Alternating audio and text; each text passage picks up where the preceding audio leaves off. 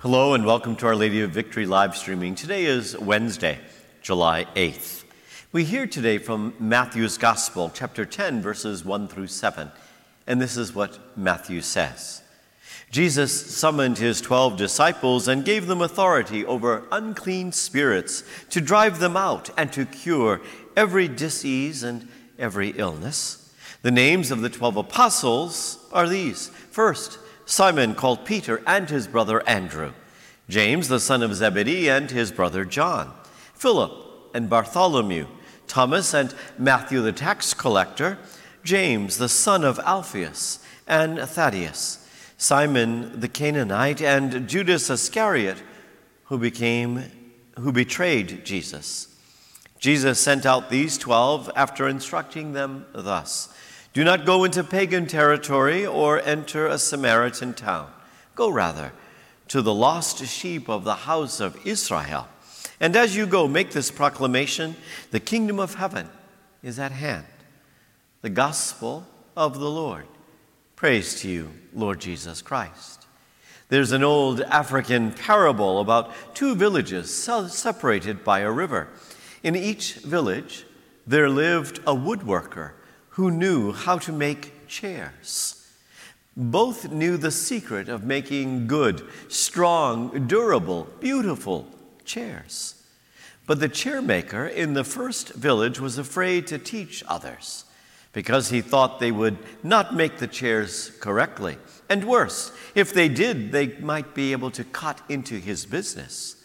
So he jealously guarded his work. He became suspicious of anyone with wood, worried that they might have discovered his secret. He would ridicule them and warn them not to try to make a chair themselves. So he made all the chairs in the village. No one wanted to even go near him.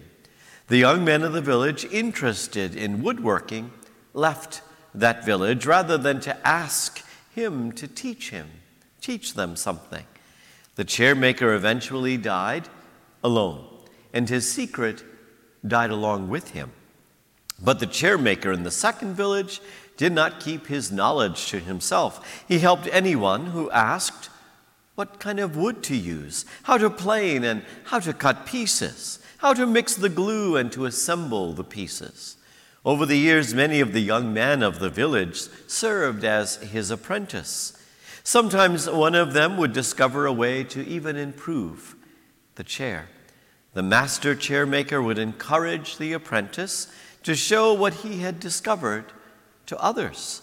As a result, the chairs in the village kept getting better and better.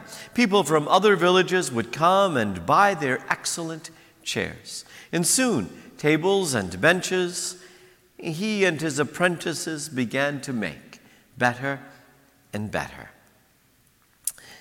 See, when people praised the master chair maker's work, he would laugh and say, "I didn't build these chairs alone. These young men have improved my chairs. I'm getting old, but these young men will continue building better and better chairs. I've given my skills and knowledge to them, and they have given their love and their friendship to me. Together we have done far more than had I worked all alone."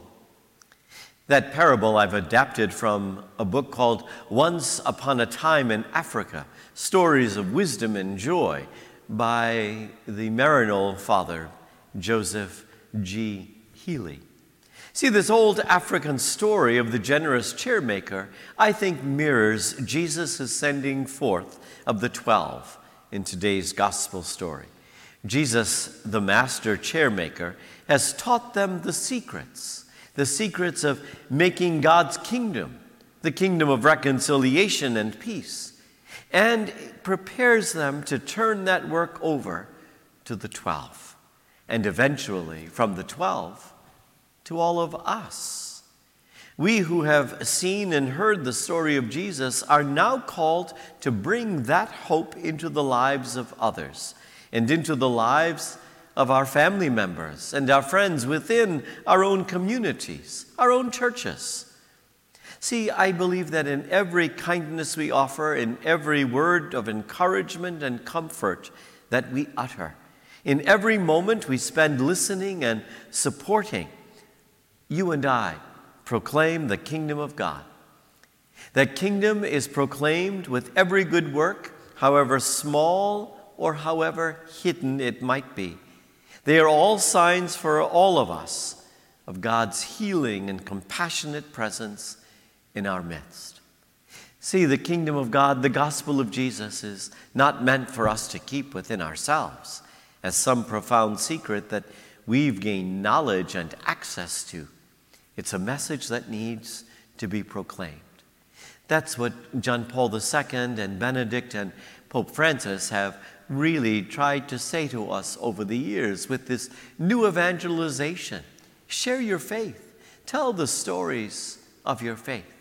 Share with other people what it is that you believe in your heart. And in that way, the kingdom of God is proclaimed. The kingdom of God continues to grow. So let's pray together. Lord God, help us to proclaim your kingdom of peace and reconciliation. Help us to proclaim that it is here and now it has come.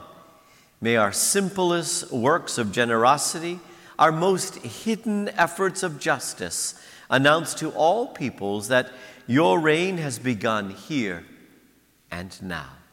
And we ask this in Jesus' name. Amen. And may the good Lord bless you today and all the days of your life, who is Father, Son, and Holy Spirit. Amen. Have a great day.